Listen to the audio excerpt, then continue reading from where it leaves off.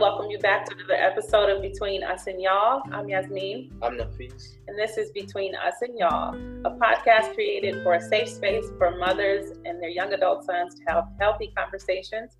We hope that our listeners have benefited thus far from the conversations we've had. We have another set of guests today, and we will introduce them in a bit. Before we do, the topic we're continuing today is on unbiased topics. We're going to focus specifically on appearance, presentation, and work ethic.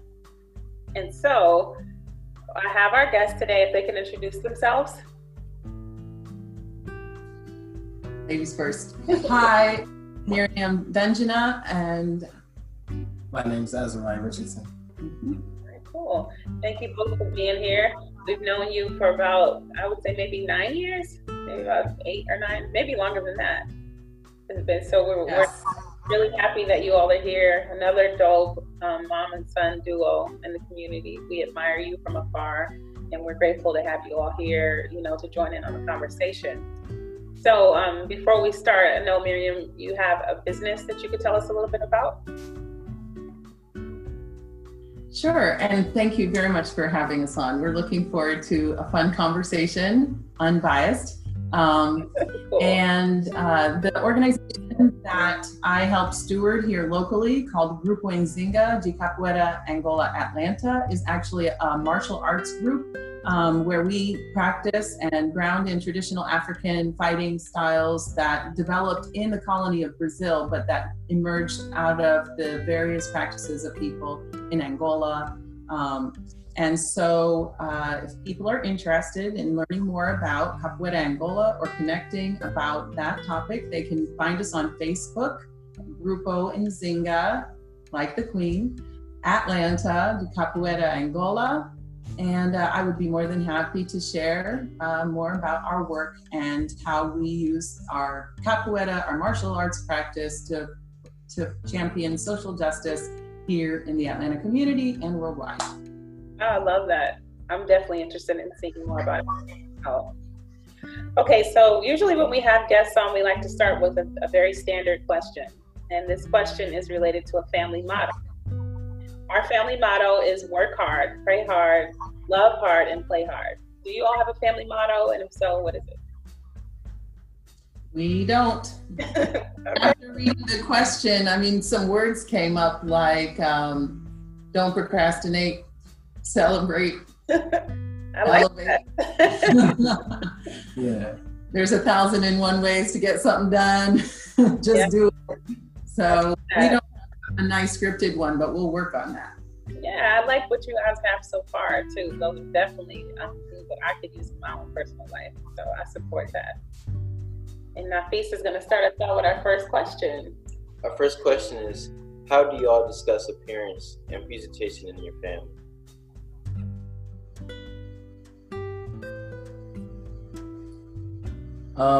I'd say in general, whenever I speak to my mother, it's usually just in terms of presentation. Whenever we go out, we make sure that we just taking care of ourselves. We work a lot in the house. We try and keep the house clean a lot, and we feel that our space within the house and the things that we do, in our living space, are going to reflect on us when we step out of the house. Mm-hmm. Yes, we also do a lot of inner work. Right? Because I believe what you radiate out starts with what you are holding inside. And we definitely want to be gracious, good people. So we want to present kindness, and just those good family community values. But one of the things that is really important to us is being very proud Africans. And so when we talk about appearance, we definitely go all out in the styling, profiling, and the fabrics and trends and the jewelry, the cowrie shells, because we do feel like that's how we unapologetically present ourselves as Africans and bring more pride to what that looks like. I love that. I total support of that as an African as well. I'm always getting compliments about my hair, my little styles, at work. Hey. Corporate environment, sometimes, people have an issue with the way that we wear our hair. And so without changing that, I just chose styles that worked for me, and it just so happened that it worked for my office too. And if it didn't, my hair would still be the same. But I know that I'm grateful, you know, to work in an environment where I'm not being stressed about that. You want to add anything as far as appearance? I know that appearance for us in our household is a thing. You know, my mom used to say when I was little, don't go out of the house looking like you're thrown away. You know, and that was her famous line that she would always say, you never know what's going to happen when you leave home. You know, you might think that you've just run into the store and you may end up running into a potential client or, you know, an elder or someone else that you never know what's going to happen. So you always go out ready to present yourself in the best way, you know. And so I took that to heart, and it's very hard for me to run out of the house with sweats on that, you know, aren't clean, of course. Oh my goodness. I got sweats. I bought sweats this year because I actually didn't have any. I was like, because, you know, I went out in public with them and I felt some kind of way. But the thing about the hair, like I've had my locks for a lot of years, and I also work in a, you know, in a global nonprofit where certain norms exist around appearance, and that's why I kept my locks. And so when I'm in there, you're going to know who I am. And it has never been an obstacle because beyond the appearance are the skills and the talents, the abilities that I bring. But yes, it is often the case that people feel pressured to conform or what we call like assimilate to whatever the European norms are for how you should look. Yeah, absolutely. And the thing about it is people forget that they've asserted themselves in the exact same way. And that's why we have been accepting their appearance. So it's very important for you to be comfortable and stand firm in whatever it is that, you know, is reflective of your culture. And make sure that if you're there to do a job, that you're able to do the job very well. You're not just a person who looks really good, but you can't do your job, you know, so that's good. I like that. So tell me, how important is appearance and presentation in regards to your family's reputation? Is that a thing that has to do with your reputation, or you feel like it's attached, or is it something just individual? She's taking a while to think, but I definitely do. Whenever we especially whenever we go out to events, like my mother will make sure that we all are wearing dashikis, and that they at least kind of match. So. Oh, like the same fabric? Excuse me? The same fabric, or? We don't have that level yet, but we're getting there. It's definitely one of the things that, you know, we're working towards. Hey, I got a sewing machine to make sure that we get our cut from the same fabric. Yes. Right. So, I definitely do think that it's a very high value for us in terms of appearance, because, like, you know, I feel like what's valuable more is, of course, what you have on your inside and with like the energy that you radiate out. But sometimes you gotta have to match the energy with your appearance, you know. So I definitely think it's one of those things that, you know, if you look great, you can get it. Yes, and I am very on the side of, yes, we do care how we look.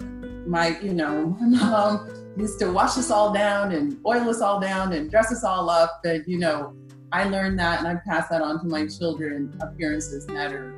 Yes, but, or yes, and your reputation should be based on your character. And we talk a lot about character, and what people see is almost like a package, but what they take away is what's on the inside, like how you make them feel. And much more important than appearance is how you behave, how you connect, and develop your relationships and love and show up for people. Like that, he's heard this a million times. I'm really on that side of the fence. I love that. How about you? Do you feel like that your appearance is a reflection of our family? And I think so. I definitely think when I present myself, I know I'm thinking of our family. So I know, even though I still want to present myself in the way that I want to and be unique, I also got to think of, if I do this or if I wear this, then I know that I'm also presenting my family too. So I don't want to be looking, crazy or something like that, or looking, because that is a reflection of, what family you come from. Yeah, this question, I wanted to make sure it was included, because oftentimes when we're talking to our young men or even our young women, as African people and as families, we're not thinking about the fact that when you leave the house, you are a reflection of this family, regardless of who you talk to. Somebody knows that your last name is associated with a family and they know the history of that family. So I'm very much in support of your reflection and your appearance being related to your family, so that when people see you, they can say, wow, that's the family that I love, or they can remember you and think of you in a certain way. Also, I wanted to touch on when you said, Mary, this thing about, an inner appearance. There's a prayer in Islam that says, anytime somebody gives you a comment or a compliment about your beauty, usually the response is supposed to be, I pray that my inside reflects what you see of my outside. So if you say, you're so beautiful, oh, I love you the way you look, the automatic response is, I pray that everything you see is reflected on my inside, So it's kind of like an affirmation that you want to always make sure that you're not just a person that shows up on the outside as a beautiful, stylish, whatever it is, that's reflective on the inside as well. So I'm totally in support of it. And I'm real big on my son making sure when he leaves the house, even as an individual, he might leave the house looking like, I might not be like, wait, what are you wearing? But at the same time, my family is a family that's very firm in our creativity, and our respect for ourselves. So him showing up that way is a reflection of our family as well. So I'm cool with it. The next question is... Yeah, and he always does such a wonderful job of being a good reflection of your family. So I just definitely want to pick up that. And Mama, thank you for sharing that prayer. And I will want to follow up with you for more examples like that. That is a beautiful, beautiful gem that we'll take away from this conversation. A good way to respond. The next question is, when you present yourself to the world, who are you doing it for? Yourself or others?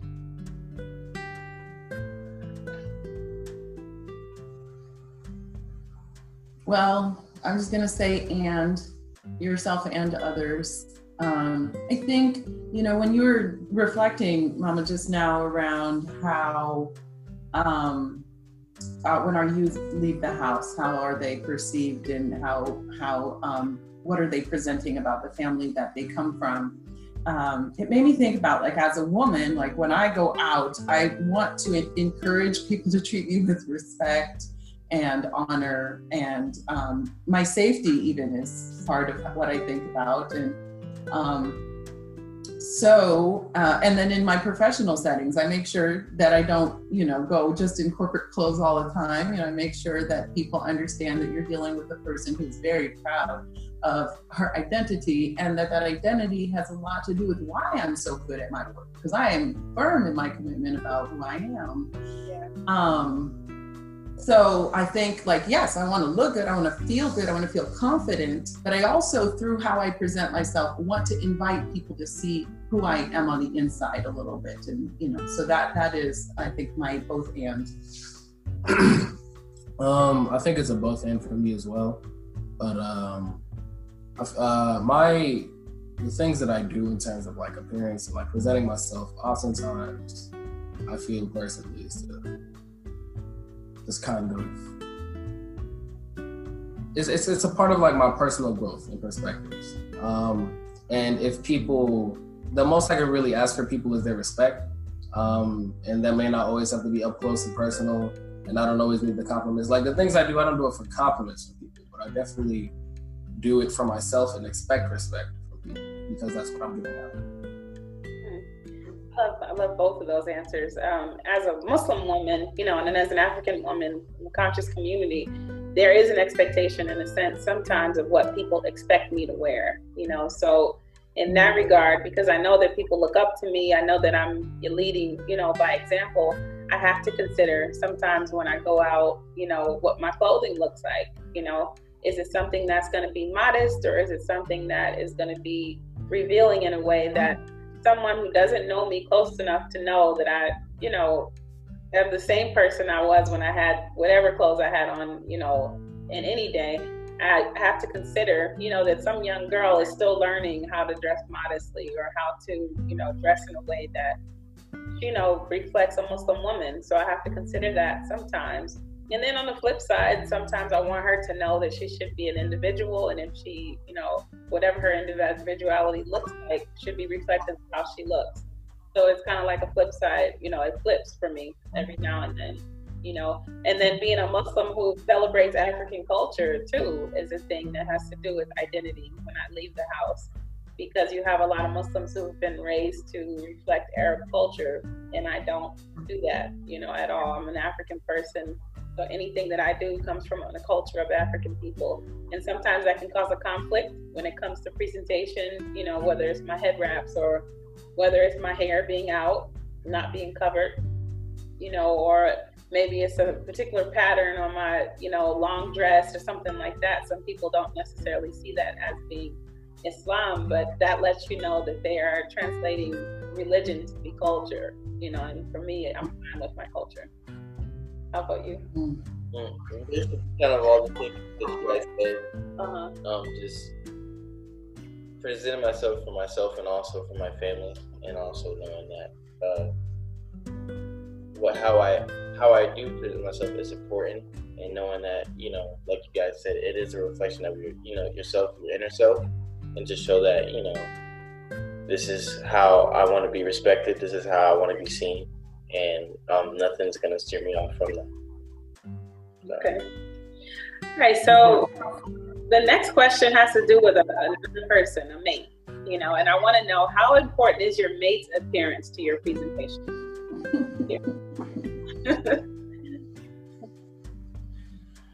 Oh, I'm good at finding dashikis. That's all I'm gonna say. Okay. That's right. What about you? Yes, no, and appearance, it's funny about appearance because there's the clothing part of the appearance. You actually made me think from like the family perspective, how much your health has to do with your appearance, and how much what you eat in your diet and your rhythms in the home affect your health. And so I joke about dashikis, but I'm not joking. But on the other hand, how I feed my family, how I nourish us, and, you know, the self-care that is really important to me is a big part of, you know, how you radiate your best self through, you know, your appearance. So what about you? Your mate, partner. Well, it's a bit of an interesting question. I feel like I would want my mate's appearance to just kind of reflect who they are. I've never quite been the one to worry about others' opinions. I feel like the appearance should really be for yourself at the end of the day, and that what we do is like within a relationship should be reflected by, like, you know, not what someone's wearing, or of course definitely with the way that someone treats themselves though in terms of appearance. You know, I do believe that in terms of like health, like self-care is definitely something very important. Basic hygiene is, of course, it's a plus. But I feel that I don't really worry too much about, like, in terms of pseudo appearance and like clothes and all this sorts. Yeah, I like how we're unpacking appearance and we've gone from clothes to hygiene. That's all part of it. What about you? I think appearance is definitely important in terms of looking for a mate, because like you guys said, you know how maybe someone is wearing something, it can maybe lead into how somebody's health is, or somebody's hygiene, or just how they carry themselves. So, you know, if you really interested in somebody and they're outside wearing pajamas or something, not saying like, you know, they're a bad person, but, you know, there's something there that may be confusing to you that, you know, I just think is very important to me. Yeah, for me, you know, we had a conversation recently about the 5 love languages, you know, and we were talking about understanding that for mothers and sons too, not just relationships, you know. And when we started talking about that, when I was looking at this question, I started thinking about how does that relate to what I'm looking for in a mate, you know. And oftentimes we don't break things down like we do with these 5 love languages when we talk about what we actually like. Like, I'm a person that actually likes when my man wears the clothes that are nice. And I'm not going to pretend, that I don't. But some people get into relationships and don't define that, so they get very upset when the guy shows up or the woman shows up or whatever your relationship setup is, or your partner shows up with clothes you don't like, or they don't dress in a certain way. And you haven't expressed that, well, I really love when you wear red. Red looks really good on you. Every now and then, maybe you wear red because your partner likes that. I don't think it's wrong. But oftentimes we're not having conversations about what our wants and needs are in relationships, and then we're expecting someone to just figure it out. And so when it comes to appearance, I'm real big on health and hygiene. That's like major, because it lets me know like your mind state in a sense, like, care like at all that your nails are extremely long and dirty, and then you're gonna eat with those hands, or do you care how you smell, when you're around other people? Is it offensive, and that type of thing? But it matters to me, and it's important that we have conversations about it before it becomes a problem, And the thing with moms and sons, usually we're having conversations with our young men just because we care about their health. But oftentimes we're not encouraging our young men to have conversations with their potential mates about it if it's a thing that's important to them. So then they get into relationships, they're having arguments, or very uncomfortable with the fact that their partner is wearing something that they didn't like, or they showed up a certain way, but sometimes they just haven't learned to have those types of conversations. So it's very important to do so before it becomes an issue. The next question. The next question is, how does your family define work ethic? Did you guys hear the question? Yes. How does your family define work ethic? I would let him answer this question. I'd say it's just definitely consistency. That's something that my mother's really honed in on a lot personally, and with me as well. It's just to like, my mother is very, like, one thing that my mother can do that I cannot do is just sit down and do it. Like, if I'm gonna do something, I'm gonna break it up into something. And there's different ways about going to do something. Like, there's 1,001 ways to do something, but the way in which you do it definitely matters. And I feel like that nonetheless, the most important component is consistency. That may include cleaning my room or doing the dishes, or whatever it may be, an assignment that I need to prepare. Let's see, both of our moms, so we're on the same. But it's just, I'm sure that she can definitely attest to this, is that consistency is definitely a key factor in our family's definition of work ethic. And then, doing a job towards completion, following through. So consistency and follow through are the two main components to define. Yeah, it's an interesting question about work ethic, because sometimes, I'm a workaholic. I work and then I go work some more. And I've started to unpack that, because sometimes I feel like, some of your work ethic should involve a willingness to stop working, to take time off, to take breaks. So actually that might not be bad to break up the work, but one of the things for me that I'm always thinking about is my ancestors, my parents, their sacrifice for me to have the life that I have. My belief that more people in this world should be able to be living with the right conditions to fully express their self-determination and their purpose. And I'm like, with these two hands, for the time I have, I'm going to do everything I really can. And I'm going to do it professionally. I'm going to do it in the community. I'm going to do it in my home. And it's like, there is no shortage of work. Sometimes it's not enough hands holding it up. And so, I feel like, I maybe have like an overcommitment to work. But the one thing I will add to that is this idea that there should be some sort of equity and fairness around how labor is divided, right? Work ethic isn't just about like one or two people on a team carrying the rest. So I definitely also, in my conversations with my family, with my community partners, ask for that consideration of equity, roles. I look at gender, which roles women are doing. I know, no, this is about work in general, more broadly now, but I just wanted to add that piece because if many hands make light work, right? Yeah. I would definitely say one thing for me is definitely just being focused and also being consistent, like, you know, always giving like 110% and also working hard so you can just, you know, chill later. And so you're not, you know, not having to maybe procrastinate or, you know, it might be you waking up in the middle of the night like, oh no, I have an assignment or you have something to do.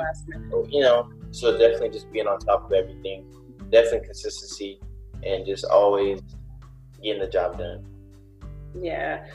For me, this work ethic thing is a major thing because I'm a bit of a workaholic as well. And I had to be very mindful of how much I was working because it started to affect my health and in a major way, where I wasn't really paying attention to the fact that I wasn't sleeping enough or I wasn't, you know, drinking enough water. And so when that happened, I actually brought it to my son's attention to make sure that it didn't happen to him, you know, because sometimes when we're given examples of this is what you should do if you want to work hard and achieve things, sometimes our children need to see, you know, that we've experienced it and we really understand, you know, what this is going to lead to if you don't do it this way, you know. So for me, I have to be very careful about, you know, I'm a Virgo, so I make lists and I make to-do lists and I make to-do lists on this date and I make plan Bs as well for myself.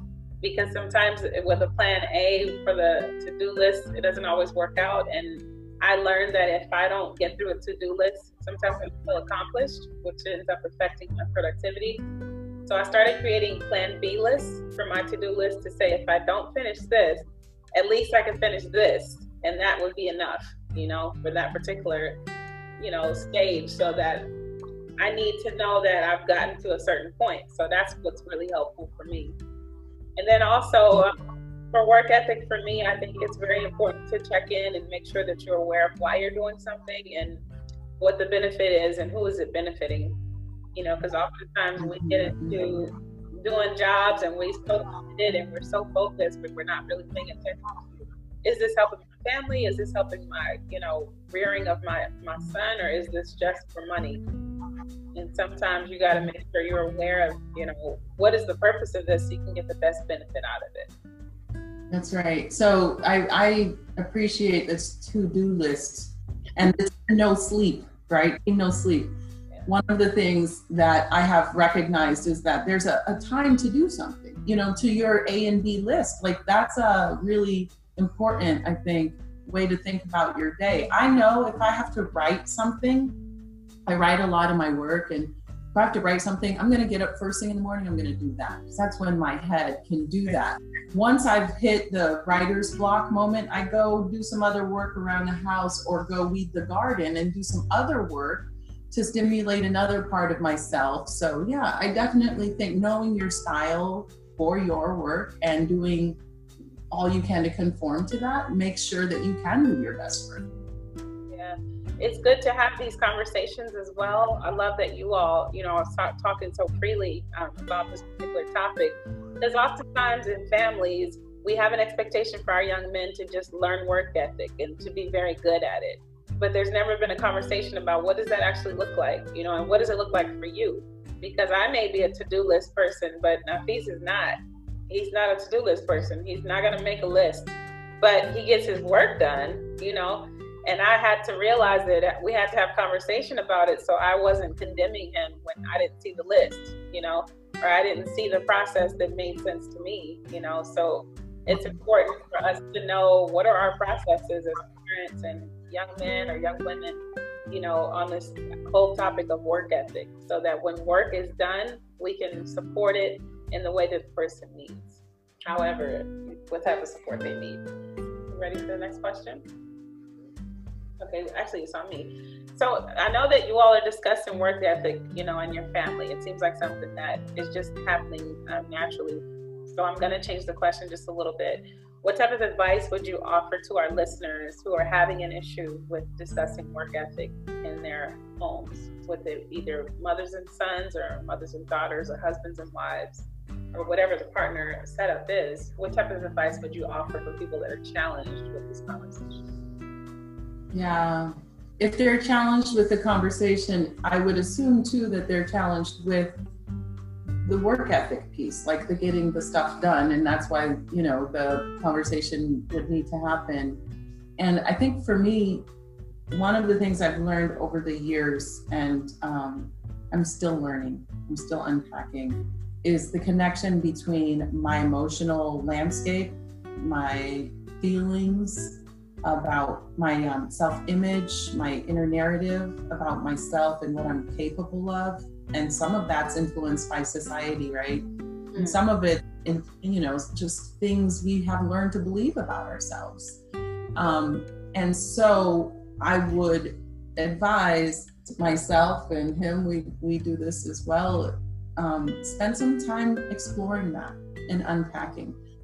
I spent a lot of time over the past couple of years, reading and watching videos on things like emotional neglect or, like internalized abuse, right? Because, one of the things that came up is that some people become maybe less productive if they're not celebrated for getting a job well done. Some people don't need praise and they don't work for praise, but still the I'm so proud of you bit of the emotional landscape, the affirming of the efforts and the reflection of I see you, I think can really help people feel loved and more confident. And so I would say if there are challenges, explore the emotional triggers that might be tended to a little bit that can help facilitate healthier dialogue about not just work ethic, but anything, right? Yeah. Do you have any advice? I could definitely piggyback off of the emotional aspect. It's just, I feel like it's all about the delivery. And if the conversation is difficult to have, it's probably surrounding some sort of, I wouldn't say, it may be as extreme as trauma, but even some sort of unsettling components of what happens in those conversations. And I think a lot of what has to be I think this is shade. No, there's no shade. I'm definitely saying, I can say that over the years that we've been able to have much more mature conversations and healthier conversations, ones, yes. Especially on my side in terms of listening, and my side in terms of my expectations and how I express them. That's just kind of helped the environment that happens around those conversations. Sometimes she does need to remind me a little bit more pointedly. But most times when we have our conversation, it's coaching. It's coaching, and you take it and you run with it. You use that as a part of your growth, and I feel like that's helped me personally when it comes to those conversations. Because there was a point of time in which it was just when it came to talking about it, I would shut down. I would close off, and she would hit a wall. She'd get upset. I'd get irritated. It just wasn't really working out. But let's say in terms of advice, make it to where it's more of a comfortable conversation, and try and removing that stress barrier that most people have in healthy conversations. Yeah, those are very helpful. That's helpful feedback that you both gave. I like that you said, Miriam, earlier about knowing what time is helpful for you to work. Certain times are different for everyone. I work very well at certain times of the day, and then there's certain times of the day where I have to stop. I can't do anything that has to do with that particular project. And it's important to know if you have somebody in your household who has different, times that they like to work, so that you can understand that that might not be the best time to come to them for something that doesn't have to do with work if they're working, but oftentimes a lot of parents are not thinking about that when it comes to their young men or women, because they're thinking, how dare you have a time of your own to do something, who gave you the freedom to do that, but the reality is you have your time that you work on something and you know how beneficial it is for you. So teaching healthy behavior by leading by example is asking them, what time of day is really good for you to work? What time do you work? And what time do you do that? I had to get used to it with my son being in college. I call him at 2 a.m. and he's working on a report. And I'm thinking to myself how terrible that would be for me, for my sleep pattern for the next day. And I had to accept over the years, like, he's not the same person. You know, he may be able to sleep in a different way than I am. And I have to accept that that's his reality. It's not mine. But I can encourage him that you do need to make sure you're getting at least 8 hours of sleep outside of, you know, whatever you're doing. But I had to learn over the years that, you know, he's going to have different things. And all I can do is, you know, show him an example, but it may not be his example. Would you add anything? No, All right, cool. The last question is there any other advice you would give about presentation or work ethic that we haven't touched on? Well, I will push back a little bit, Nafis. I think you can share a little bit of your work ethic advice with Azariah as he embarks on his college journey and follows you down that path. What college are you at, Nafis? I go to Alabama A&M, and I'm studying. Okay. I'm studying sociology, and then with that, I want to become a filmmaker. Yeah. All right. So what would you advise him as he gets ready to think about his college work ethic? I would say the biggest thing is always time management. I definitely say, like, for like what I would do is I definitely have like a plan A and a plan B. So I definitely, in terms of getting work done, I'll say, hey, I'll do these assignments today, and I'll do these assignments tomorrow, and I like to get them done, especially when I get an assignment. Like, maybe if it's assigned today, I'll try to finish it today. So then I'm not thinking about it. Cause like for me personally, if I just have assignments, like it like affects my sleep, or it affects like me doing stuff, or, you know, going out or hanging out. Like, it's like, oh man, I got an assignment. Like I got to get back so I can do it. So I definitely say just try to get it done, so you can have more time to do what you want, or be creative, or, you know, do whatever you're into. I definitely say also explore the campus that you go to, or the college that you go to, because definitely for me, I started to realize, oh, like, this is what I'm really interested in, or I didn't know I was interested in that. Or, you know, also check the departments to see what internships they have, or, you know, different clubs, because I was recently in like a film club, and also I was before the COVID happened, I was going to be on the radio station. So it was a lot of stuff that, you know, I definitely say just explore, and just always have an open mind about it, because you never know.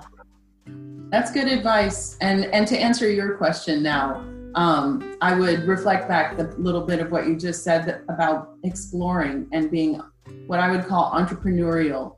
I think, you know, around the time of Kwanzaa, we always talk about those principles, but many of us practice those principles all year. So the collective work and action that we need to our collective struggle for liberation is moving forward. As far as work ethic, that is what fuels my work ethic. And I guess I should just advise people find what fuels for them their willingness to take charge and lead.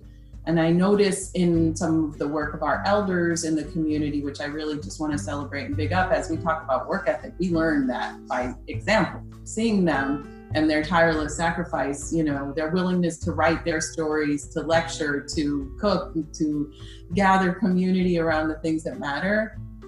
And, you know, and I sometimes I'm seeing maybe, unfortunately, people falling back and looking at the busy people and glad that they're busy, but then not, you know, and maybe there's a question about how can I help? And maybe my response is, ask yourself that question. You help. Yes, that's the right question. I might not have the answer because I might be busy on my task. And I just want to invite more people to get involved in your local organizations, you know, all of those Pan-African organizations that are working to ensure that people in Atlanta and worldwide are being guaranteed the protections of safety that they need, the opportunities that they might be afforded. You know, keep it in the community and work hard, and let's us lift us up, you know? Azariah, any advice? I want to be careful about the advice I give, because, like, even myself, I'm still figuring out my work ethic patterns. It can also be about appearance. But any last things about appearance or work ethic? Or work ethic. I'd say with appearance, just kind of find a comfortable spot with yourself. That's something that I've been working on as of recent. Even with physical appearance and self-care and all those different things.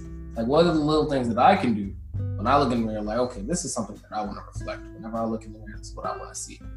And I feel like what you hold about yourself, like what you see when you look at when you look at yourself, reflects a lot to other people, and they start to see that same thing that you see. And which may not always be the case, but I feel like you should reflect in yourself what you want other people to see. So I'd say advice in that regard is just kind of take some time to analyze and reflect on the things that are important to you, and exercise those things, whether it be work ethic or appearance. I feel like in some ways they could coincide about what your work ethic says about you within appearance. But definitely just kind of that self-work, because sometimes you need a certain amount of work ethic to go through some like emotional processing about some things that you have within yourself. Like, you can be working on the computer all day, mowing the lawn, doing the dishes, the room is crystal clean, but there's some things like inside within you that you've been stalling and pushing off for a long time. So I feel like there's a lot of different ways that you need to practice this. I love that. And I would add, one of the things I think that's very important is paying attention to the company you keep, seen and unseen. Oftentimes, we're encouraging our young men or our families to, be mindful of who you have around you, because of, whatever energy they have that they're bringing to you, or whatever activities that they might be bringing to you. You never know what you are involved in and how that's going to impact your character or your development. But I also like to include the unseen. As African people, we believe in ancestors, we believe in certain energies, and oftentimes people are not really even concerned at all about what's going on around them or what type of energy is in their home, and where's it coming from. But you're finding that maybe I'm angry all the time when I come to my bedroom, or maybe I'm very upset or very relaxed when I come to this area of my house, and you're not really paying attention to why, And I believe in ancestors. I do believe they visit us, and I do believe they carry certain energies with them. So are you communicating with them? And if you are, what are you communicating about? Is it healthy conversation? And nothing spooky, because some people don't necessarily check for this idea of communicating with ancestors. But the reality is if you're not communicating with them, then, and it's causing you a problem, then you should probably try and figure out a way to do something about that.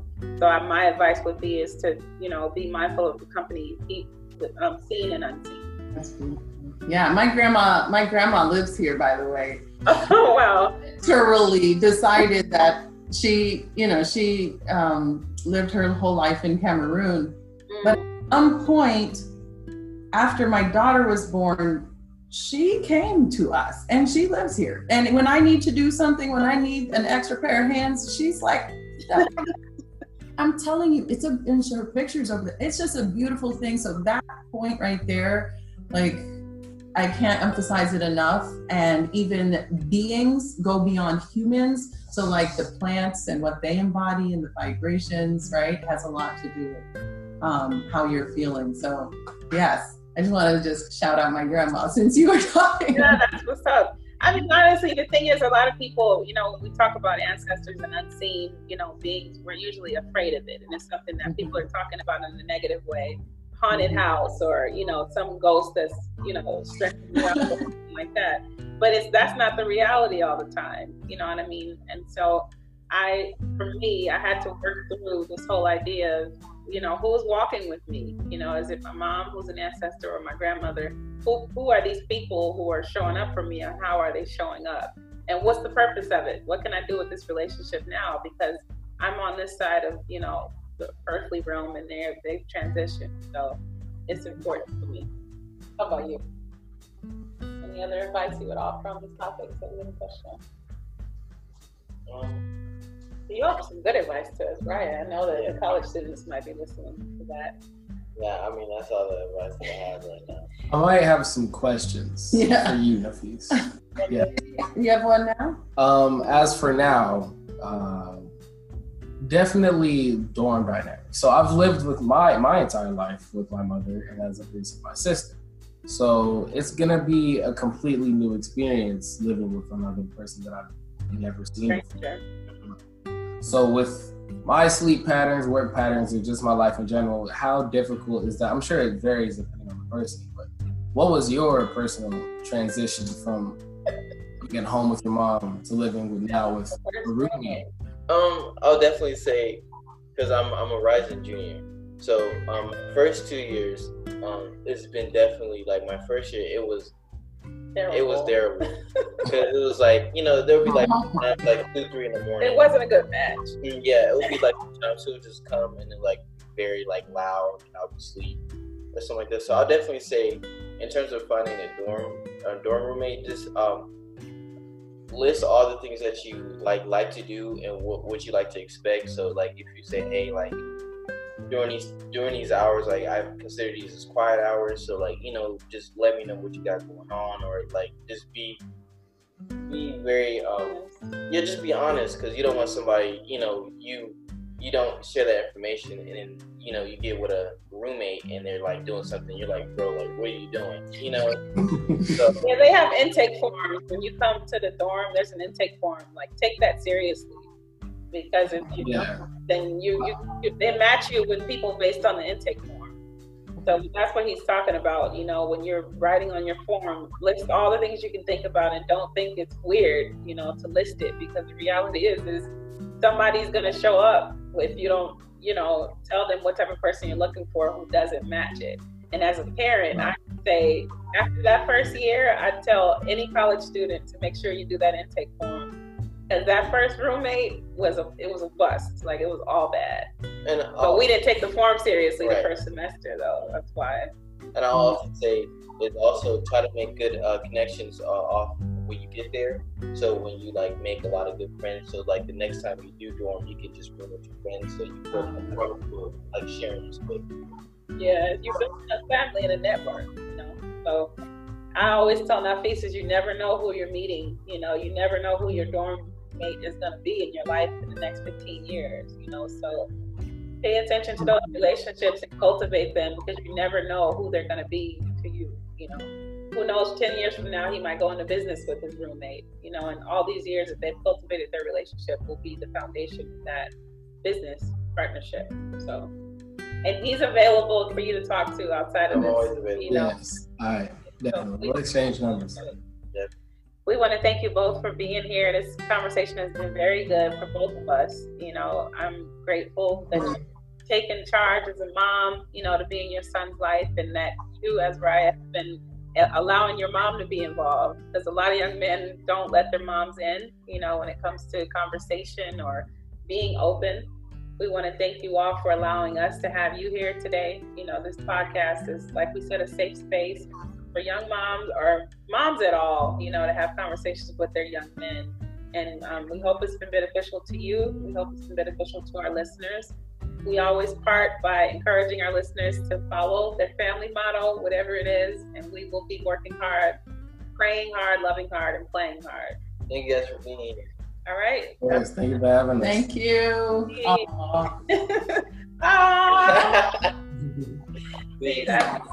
All right, you all are an inspiration. Thank you. Have a good day. All right, you too. Bye.